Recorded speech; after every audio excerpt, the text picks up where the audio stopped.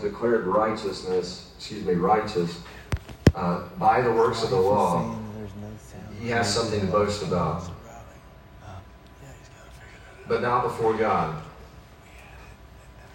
And so, like, just to build out of this and to pick up from last week a bit, let's just go to, I believe I was in Galatians 3.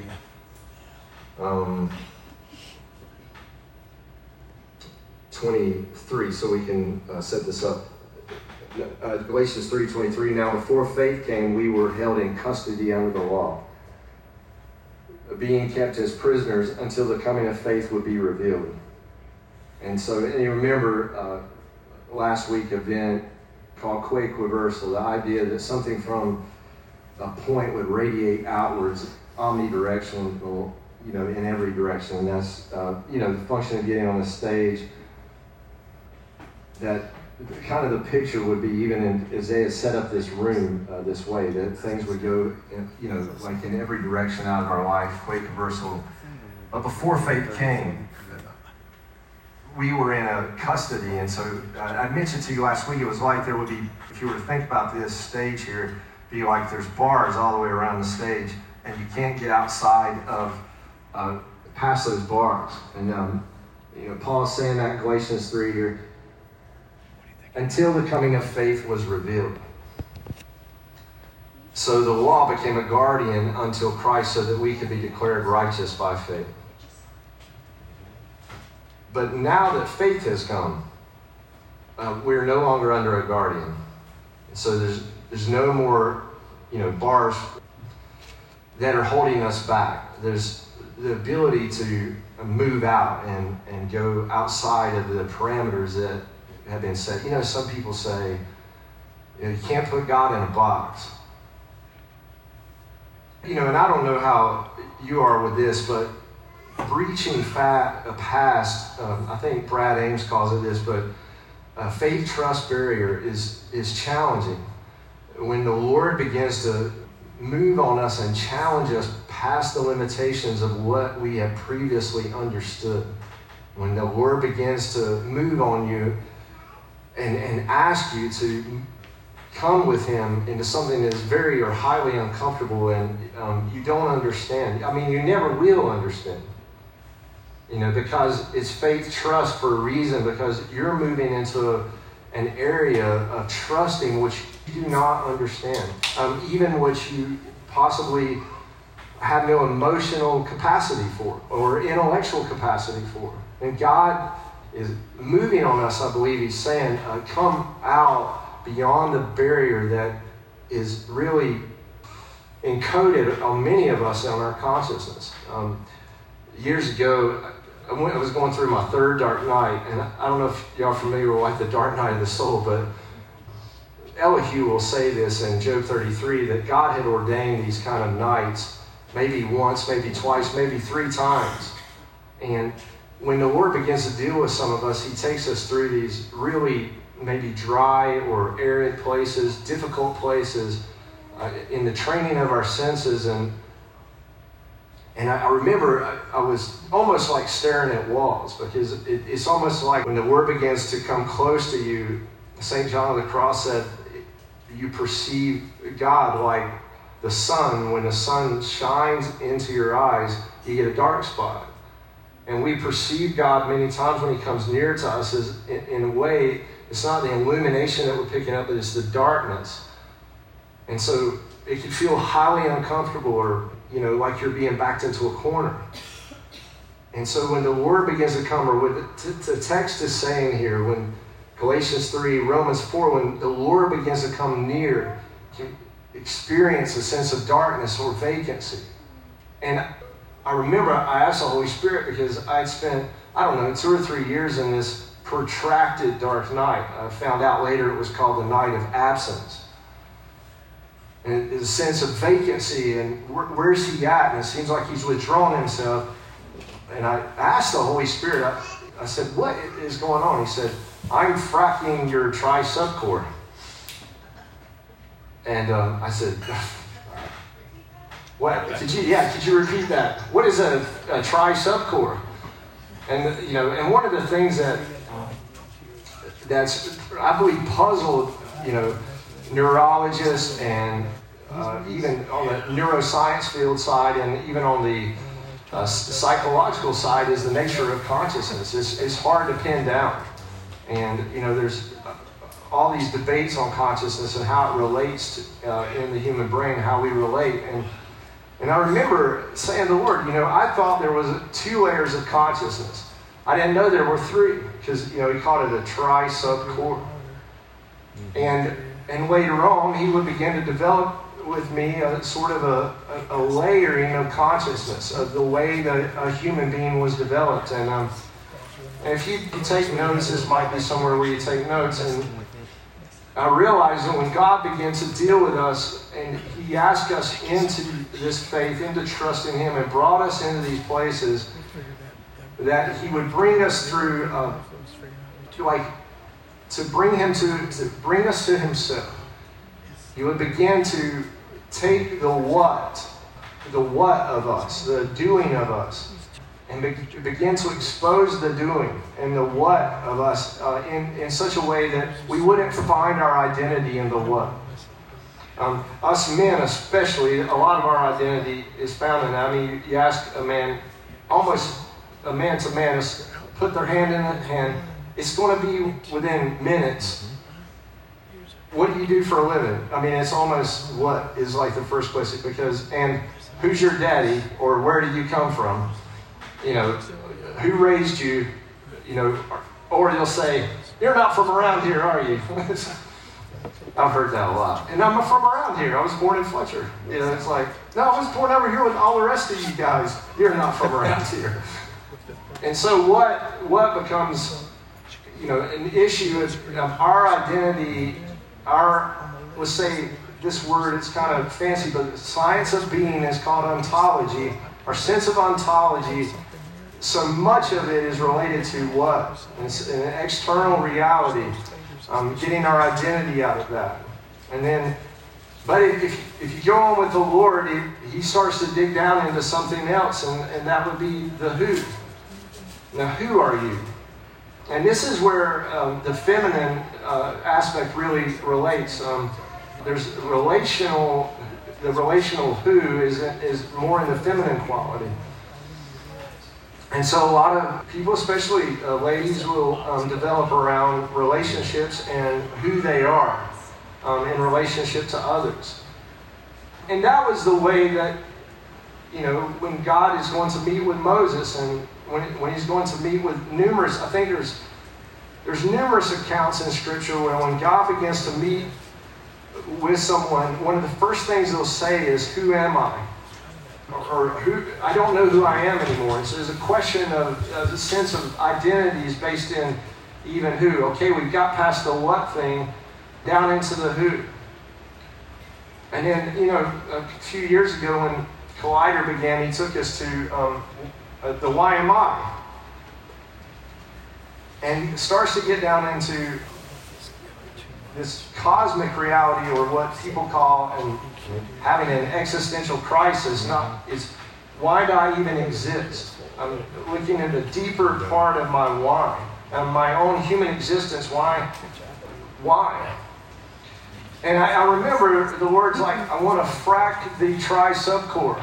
Okay, I want to, when I'm moving you into a place of trust in me, I want to come, I can only meet you I'm not going to meet with you based off what, who's, and whys. Because God is uncreated.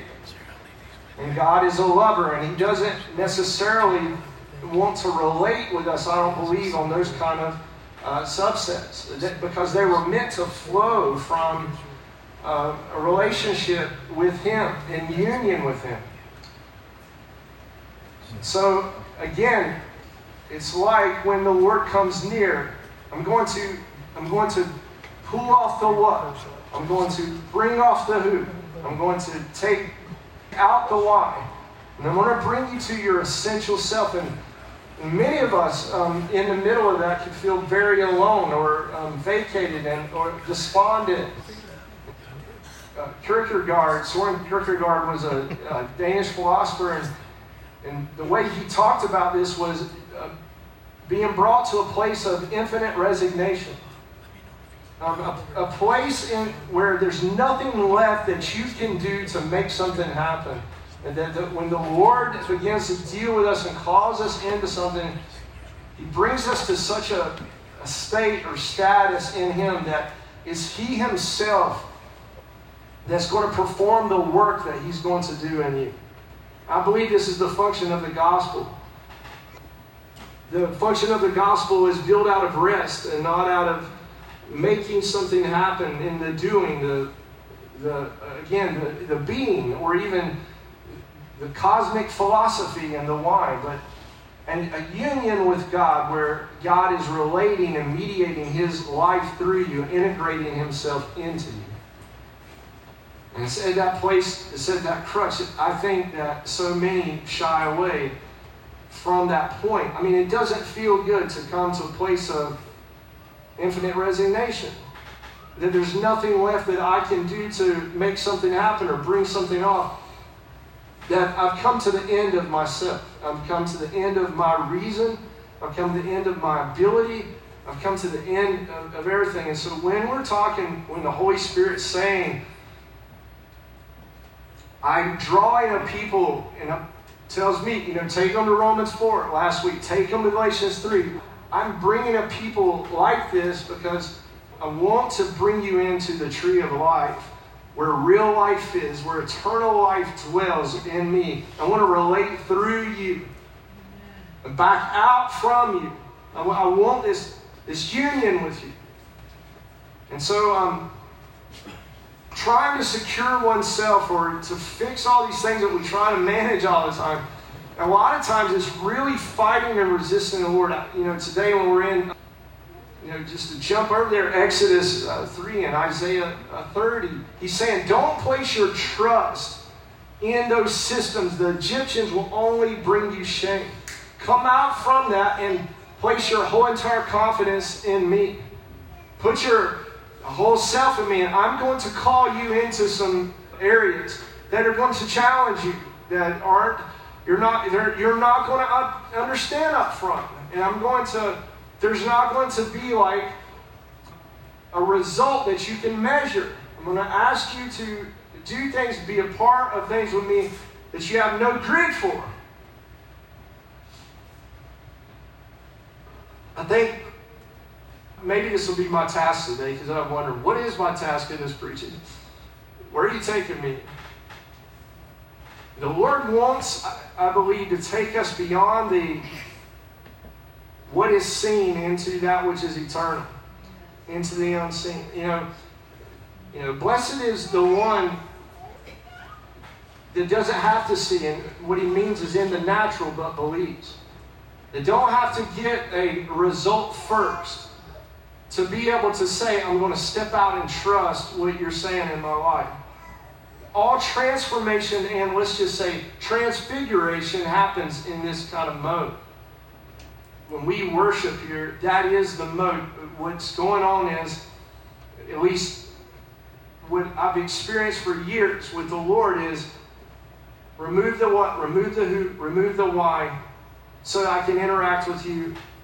And then I will give you a double connotation. So I would just talk about this just a little bit, because I do have some podcasts on galactic progeny that if you want to unpack this a little bit more, I believe one of them's called Moby Condor. Yeah, you can listen to that and just get in more into the nature of what I'm speaking about today. But I'm not going to unpack Moby Condor. But so we're committed to this transaction with God, where He's we're allowing Him to have the what, the who, and the why.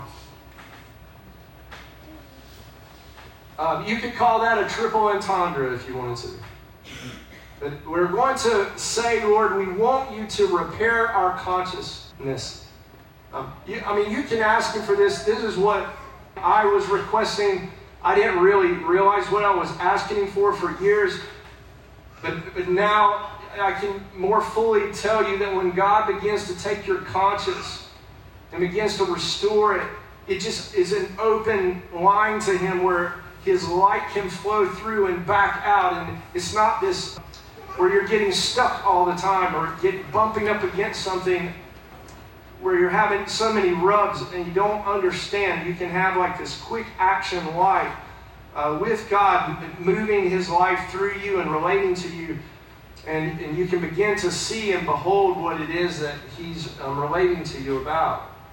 Because on the other side of, the what, the who, and the why, it's like this mediation zone, of which Jesus is the mediator that's paid for, like a veil that was rent so that you and I can have access into the age to come that Hebrews speaks of. When our identity, again, and I'm repeating myself here intentionally, but when our ontology, our identity is wrapped up in what, who, and why, it is a prohibitive way of being able to access through the veil. If that's our ontology, if that's our being, if it relates just like that, when we we can't cross over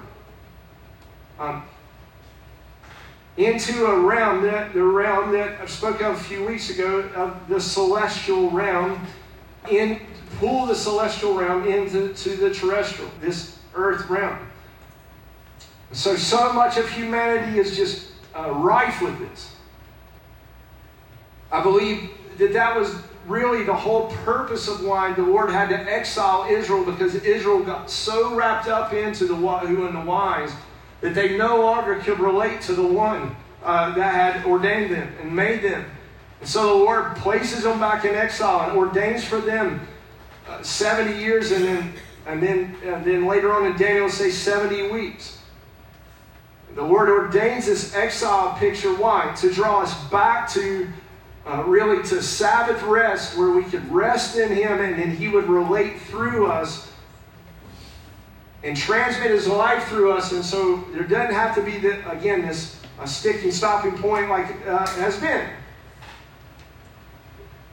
And so maybe you could say this, hey, Lord, frack my tricep cord. And maybe you don't want to do that. I stared at walls for a few years because as Carol would drop me off somewhere and go do her thing, I just stare, because I just had to wait on the Lord to repair what wasn't right. And it took some time of restoration.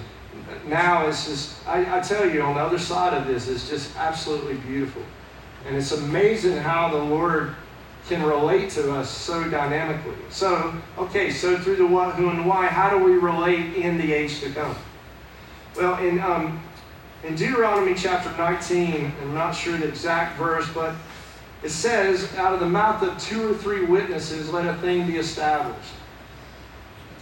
And so, in the age to come, and you've probably heard me talk about this, that you want to move beyond what is the external scene into the eternal. You move beyond the sign or the symbols that are just around us, and you're looking for, and your eyes become open to God speaking to you through usually 1, 2, or 3 witnesses.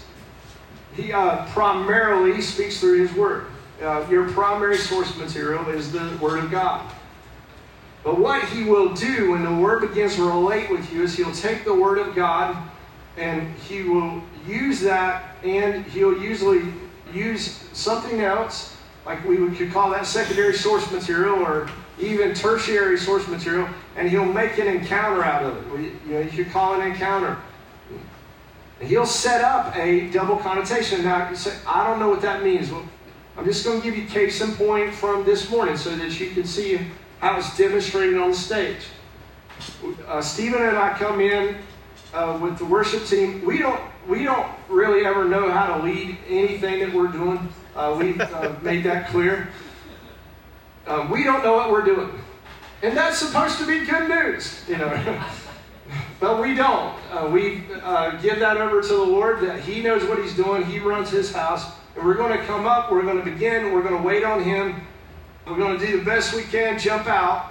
And what we're doing is, what I'm doing every week is I'm waiting on the double connotation. And sometimes you'll see me up there, I might be frowning or something, and it might be looking at my phone. I'm trying to figure out what is God saying to our event, because I don't know. And so today it was just, again, fascinating, because Stephen began singing the very verses that I'm reading. I mean, he's not the exact same way, but he's highlighting. I said, Lord, I need to know, are you speaking to us as a people about, he says, I will be their God, and I'm going to rescue this people, and I will spoil the Egyptians. And then Stephen sings something to the effect, don't put your trust in the Egyptians, or something like that. And I'm sitting there reading it, and I said, there it is. Now, that's what I'm looking for. And then I start to go through an interpretation. So the revelation has come from the Lord. There's a double witness. God's witnessing about himself to us, speaking and singing through the song. The Holy Spirit is bearing witness to his word to draw a connection. So then what you do is, once you receive that, you take that, that's called revelation or prophetic revelation.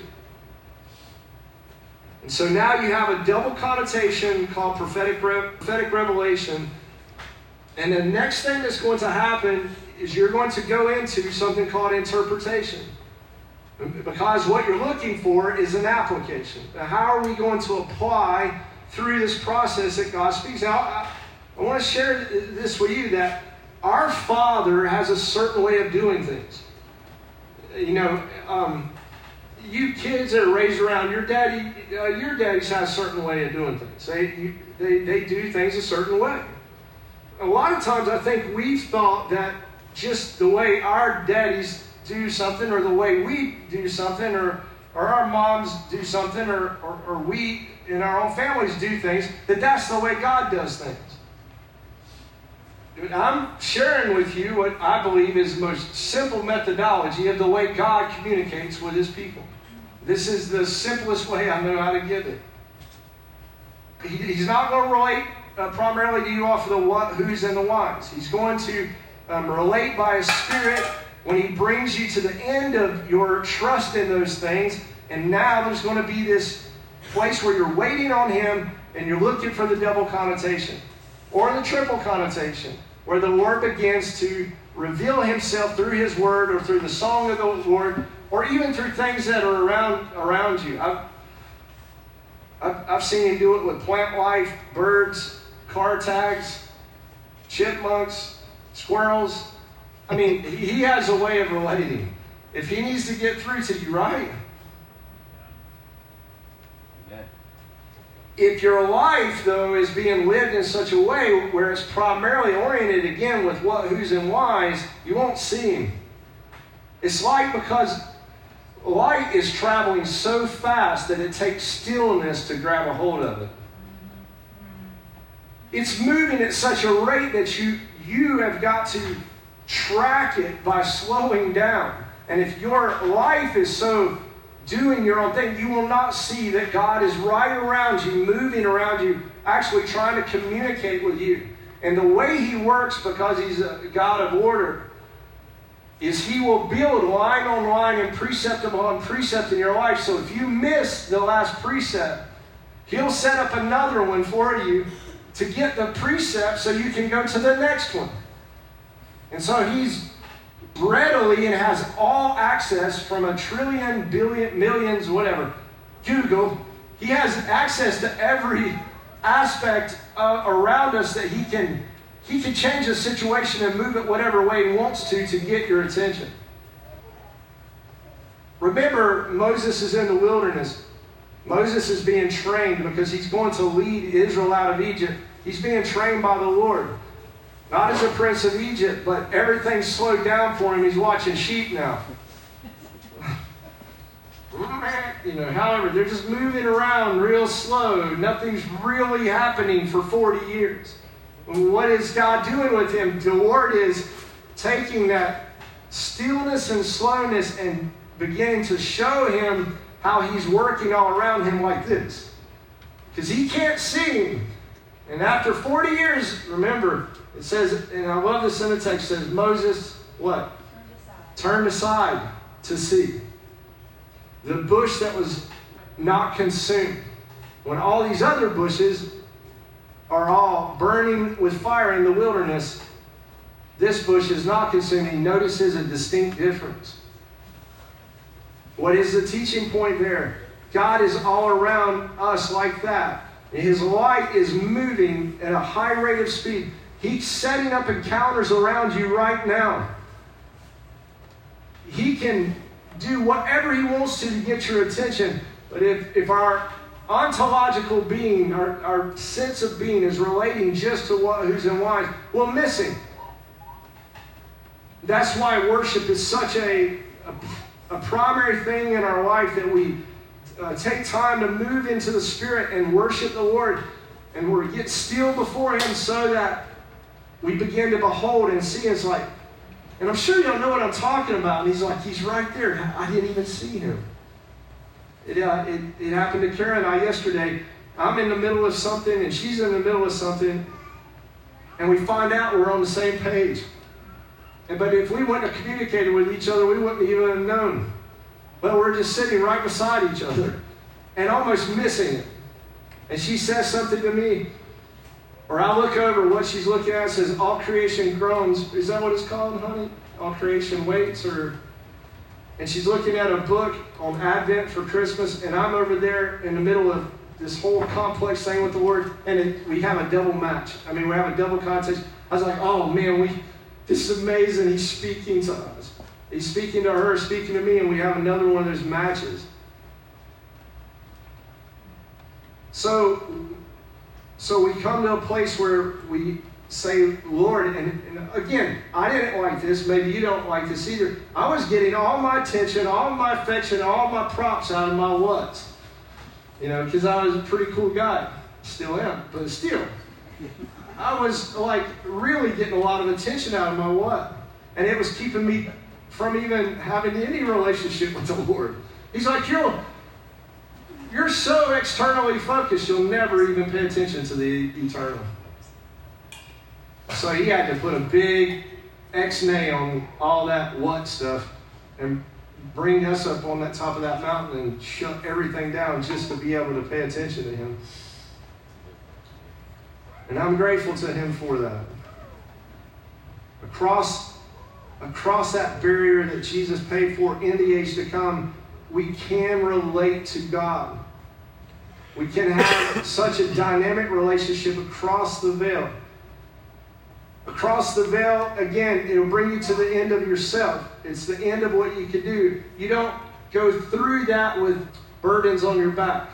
You don't go through it with, I'm a big shot. You don't go through that veil like that. You go through it like this. You don't bring anything, and you don't bring anything there. You just bring yourself, and you bring a thankful heart. And you cross over. And that crossing over is for right now, and it's for every moment of your life. And this is what I want to suggest to you. What happens when you cross over, there's a couple things that happen here. There'll be two primary things that happen out of the double connotation. You can take these down if you want. The Lord will impart righteousness to you.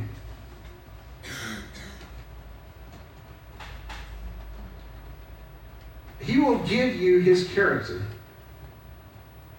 Now, I don't know if you think this way, but I used to think this way. I don't really care. I don't care about getting God's character. I didn't think it was that big of a deal. And you don't have to trust me on this, but I think that everyone in here probably knows better than that now than I did, that you want God's character.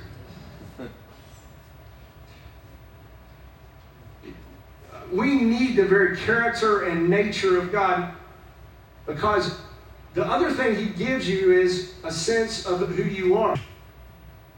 He tells you who you are. It's called self-discovery. He reveals to you a component of who you are and an anointing for your life.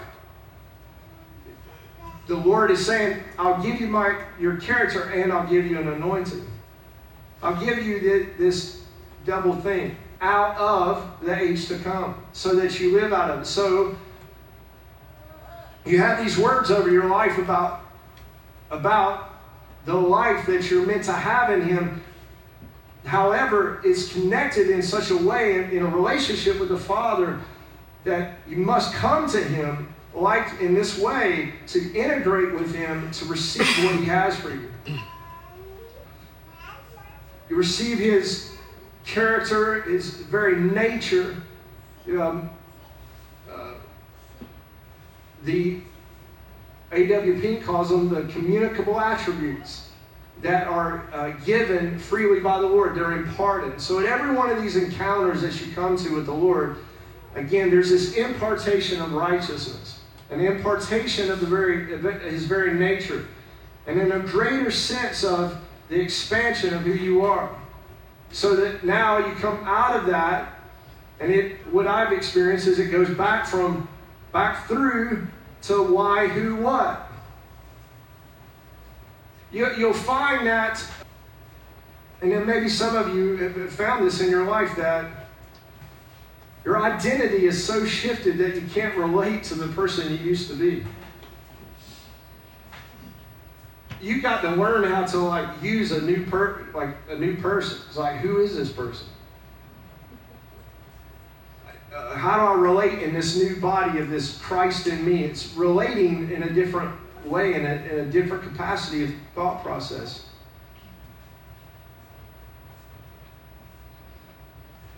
It changes your whole entire mind because you're beginning to take on the mind of Christ, and that's how you perceive and take His mind on, is through this restoration of consciousness and change.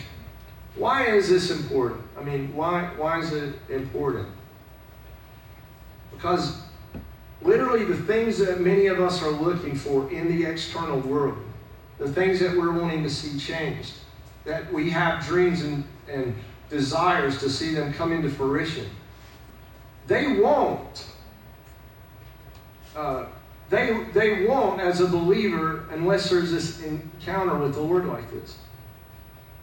I haven't been to a lot of funerals because I don't like to go to them personally, and I've buried a few people, and I can tell you this, that isn't exciting, but I've known people before they pass away, and they say that the Lord told me I'm going to do this thing for Him, and then I'm this person, and I've watched them go to their grave and not accomplish what the Lord's told them. And so that I know that it's possible. It's possible to have a great call in your life and be chosen by the Lord and not accomplish what you were made for in the Lord. Because I've seen it with my own eyes after a number of years, and I said, oh man, that's not good. Because you want to, in this life, fulfill the greatest purpose in your life that you possibly can. You want to go all the way with who you're made to be, right? And so giving you today from the Lord is important. Because, not just because of now, but it will affect your life for trillions and trillions and trillions and trillions of years. All right, so back to Romans 4. And I want you, and I know you're going to see this. I mean, you'll see that how this one man and his wife, how that their life has impacted generation upon generation upon generation.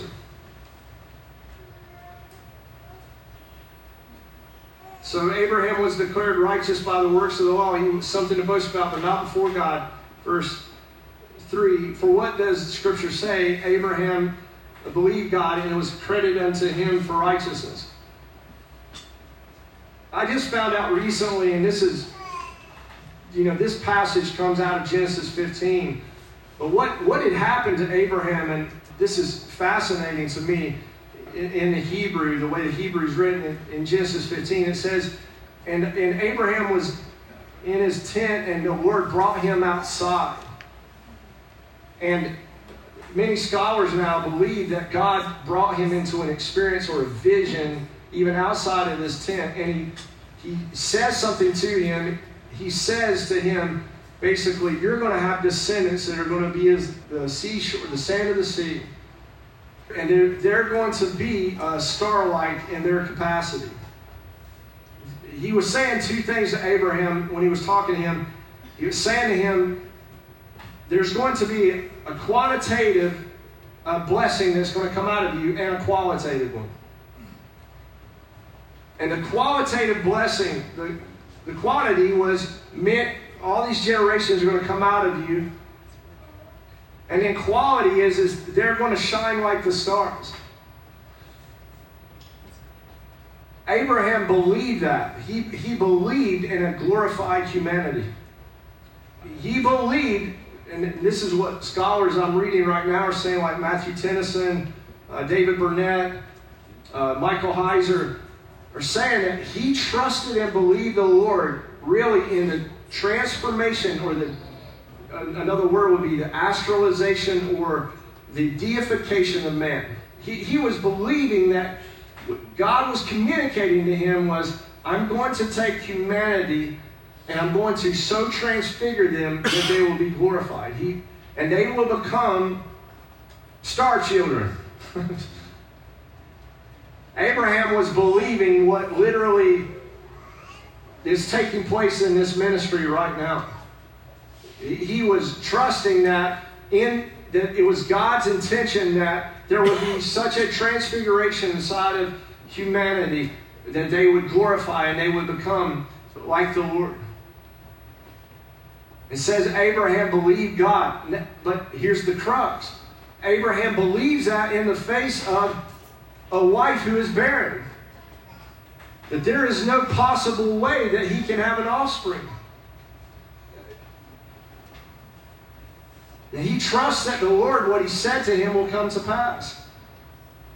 When it's literally impossible.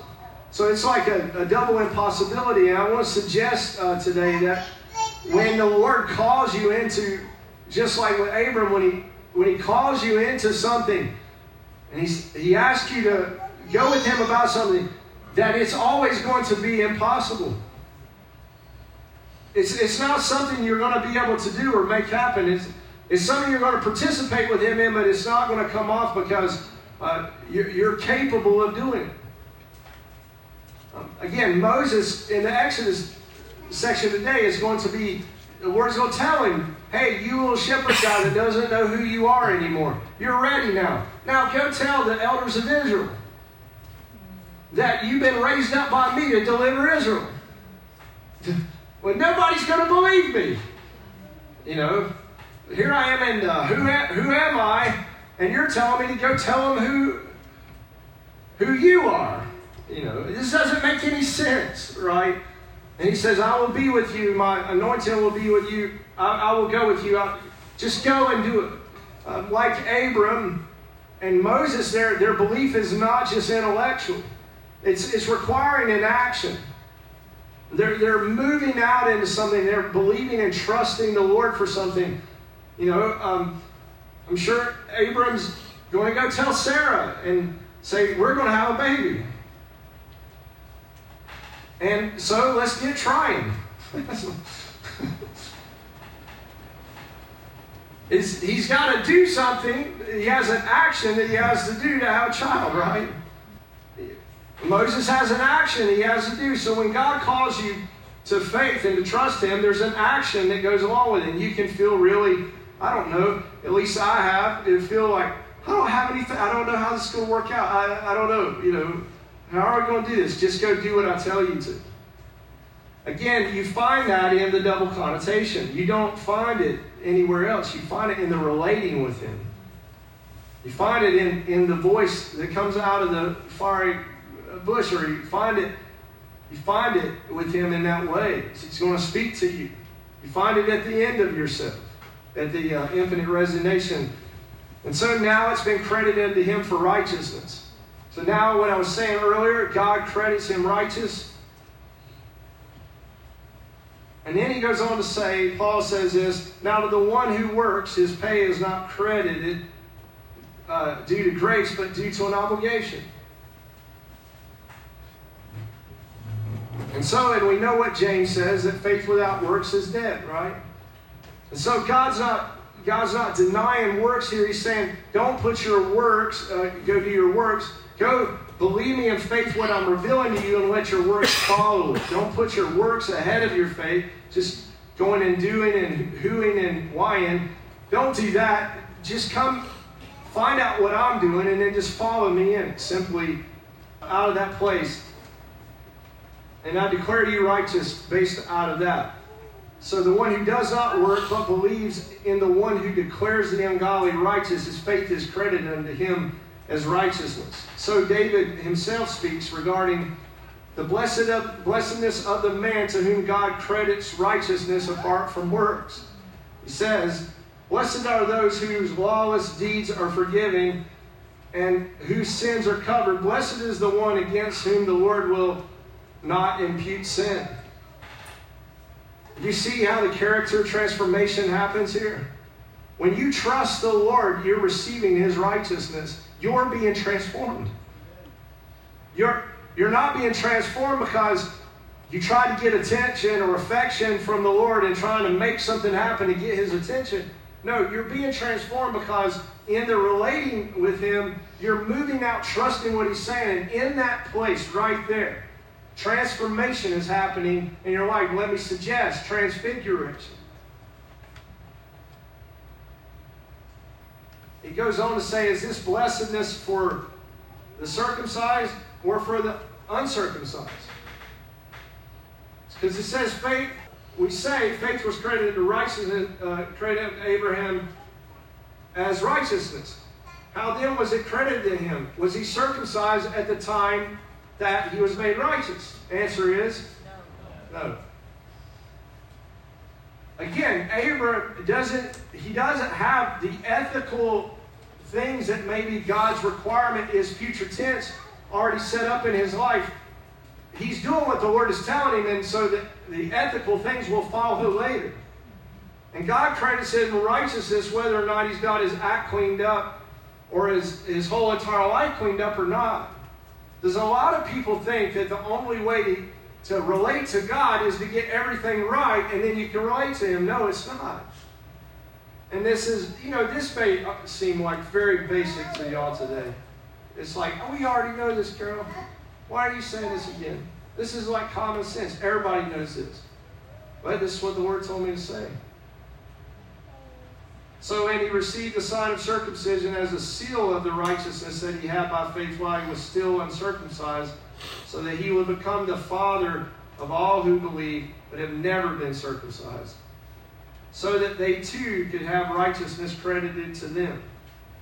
He's also the father of the circumcised, who are not only circumcised, but who also walk in the footsteps of faith that our father Abraham possessed when he was still uncircumcised. As he's saying, God has made a way for the Jew and the Gentile, whether they're circumcised or not. Here's the point: faith is what matters. It's the relating with the Lord, whether in circumcision or uncircumcision. Now, for the promise to Abraham or to his descendants that he would inherit the world was not fulfilled through the law, but through the righteousness that comes by faith. For if they became heirs by the law, faith is empty and the promise is nullified.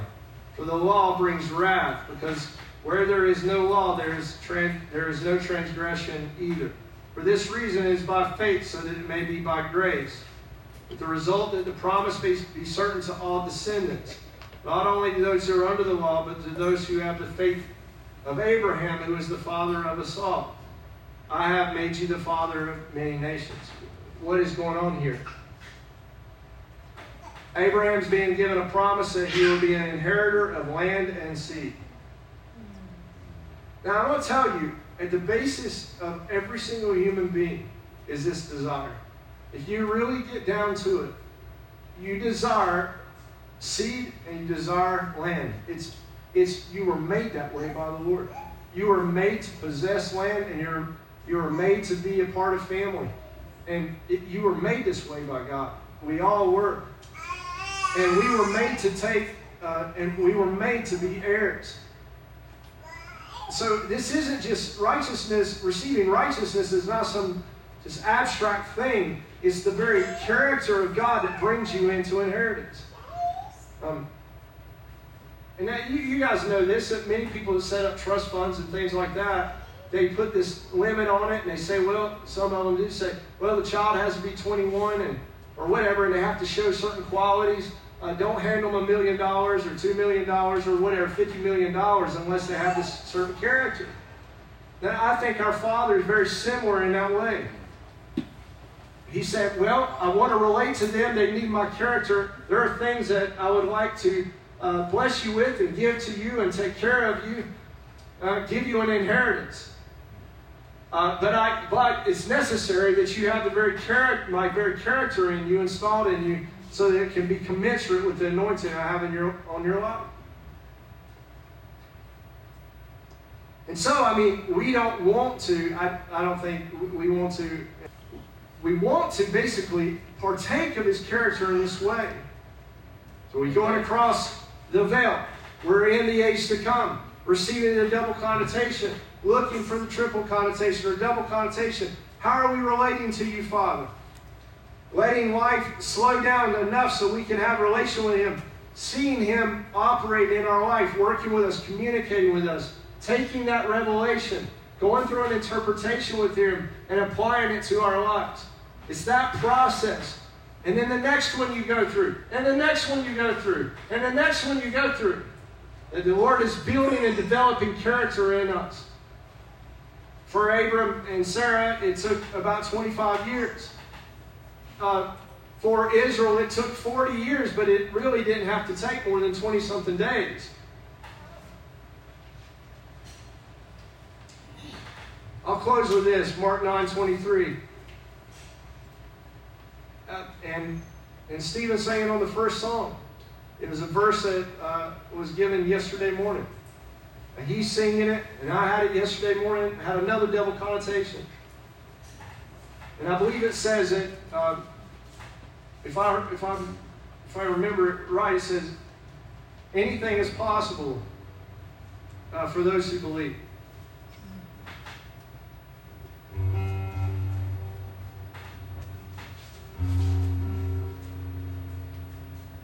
All right, so play reversal. A point in all directions, moving around, right? Okay. What's the day called? It's called Qualia. I don't know what that means. Well, it's taking these experiences with the Lord, like these double connotations, and being able to track them, and being able to look at them and say, there's the Lord relating to me out of these experiences I'm having with Him, and then bring what qualitative analysis, if you want to call it that, of the Godhead, and bring that into reality. All right, let's stand together. So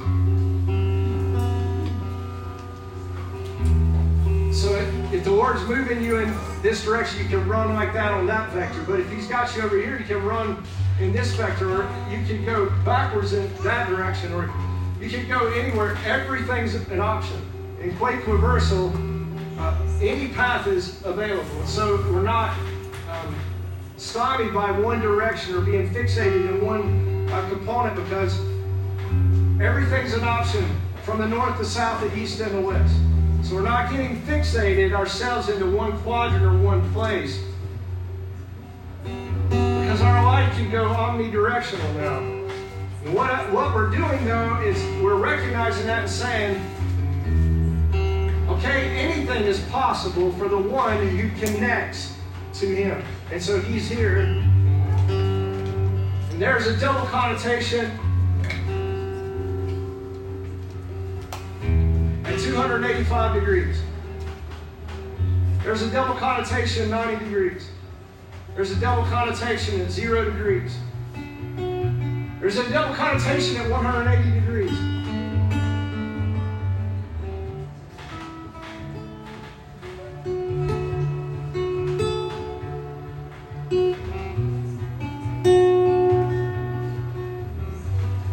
You have a throne seated on man's heart where God rules, where the Lord's in charge. You know what you have? You have a chariot. You have what the Jewish mystics called the Merkaba, the chariot, the throne chariot, seated on man, moving in any direction. You know what you have? You have a mobile throne. God's got him a human being that he can do something with. So that the Lord's over here and you're over here. No more distance between us, but I will be Emmanuel to them. I will be with them. I will be a God to them. I will be inside of them. I will be co-located with them, because they're going to live like Paul said, I live and move and have my being in him. He's there, but no, he's over here. No, he's over there. Where is he? Tell me where my beloved is. The bride was saying she was still immature. He's right here. No more is it a faith towards God, but it's a faith of God. It's God running your anthropological frame.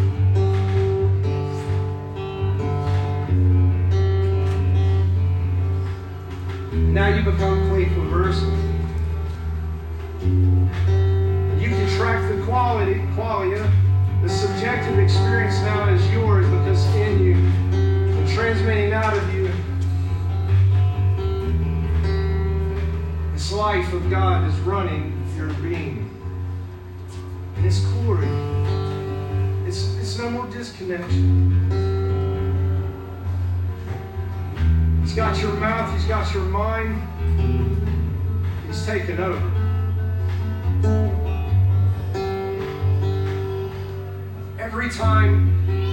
Every time we cross through the veil, what eventually happens is you begin to live over there.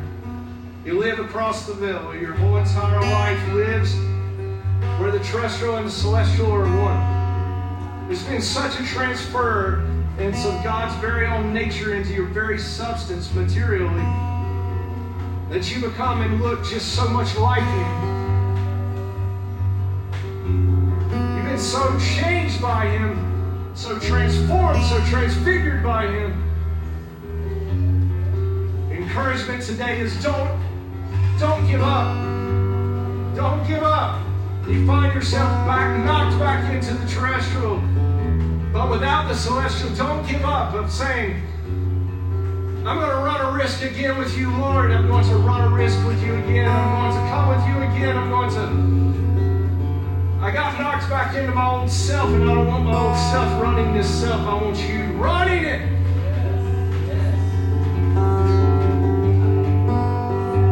I will not be satisfied with nothing else except that God himself is running my body, running my frame, running my humanity.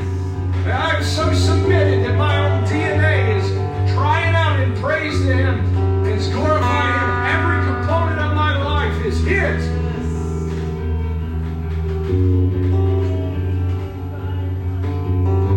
That the word of God is nigh to even in thy mouth. That even if you were to go into the depths of hell, he is there. Or if you were to go to the heights of heaven, he is there.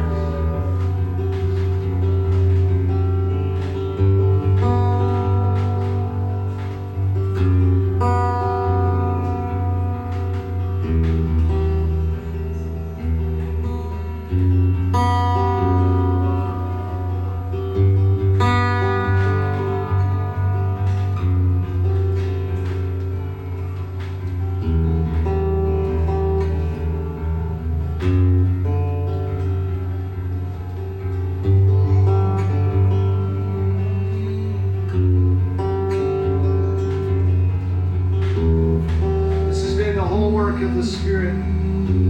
You receive the filling of the Holy Spirit.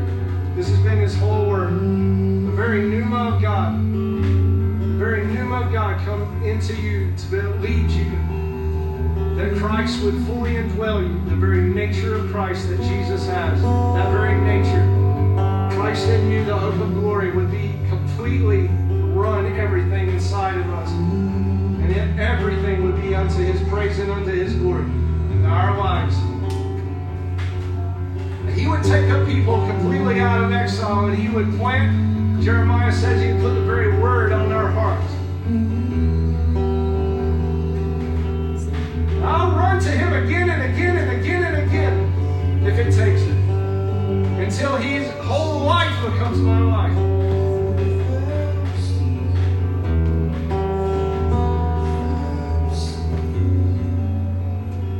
Don't give up and don't submit to a different version of the self that God has called you to be, that His very self would be in yourself. Don't let the scoffing, don't give up and say, I keep falling back into this old mindset. Don't quit. Go back.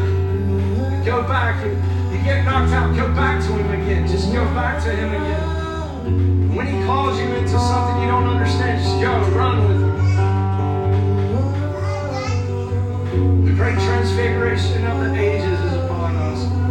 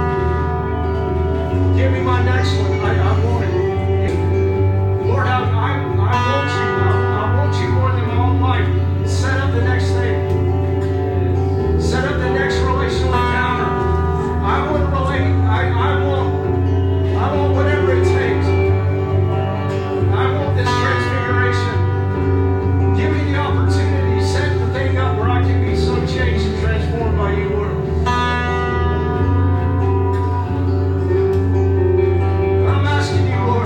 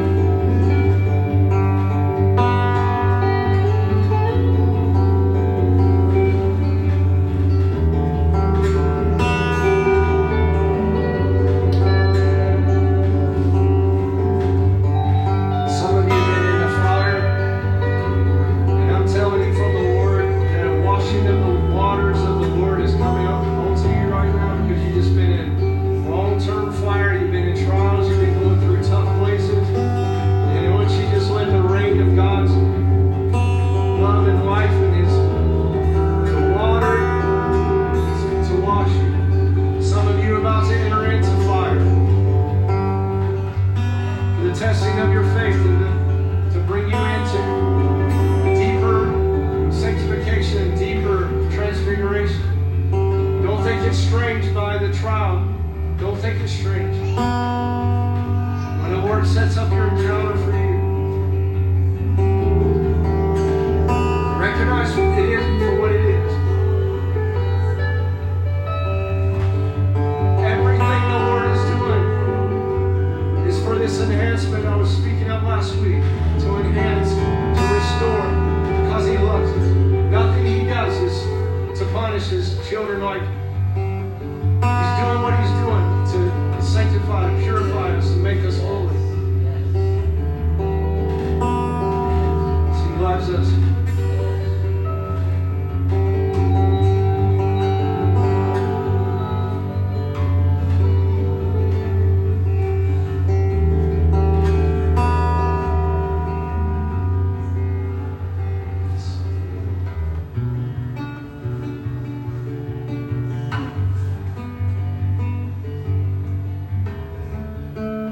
May the Word bless you.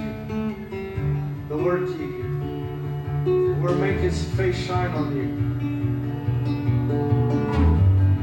The Word be gracious to you.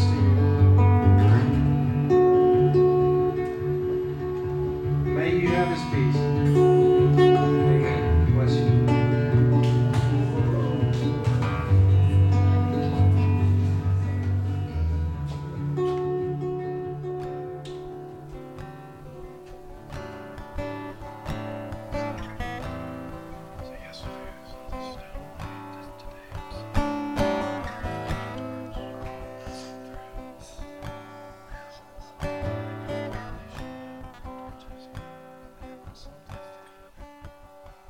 And I am His promised bride, and I'm destined to wear white, and my chest is full of hope, and a dress and veil as snow. And He said He'd come for me. He'd know when I'm ready, and my heart is aching for the coming of the Lord. I must get ready now, and I must get ready now. I must get ready now, for behold, my bridegroom comes. Oh, I must get ready now. I must get ready now. I must get ready now.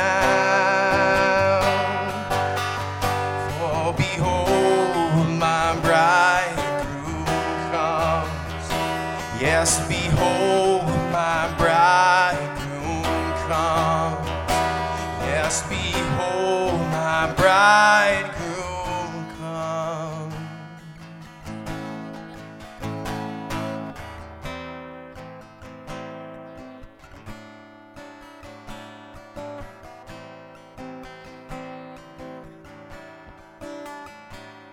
My lamp is shining bright,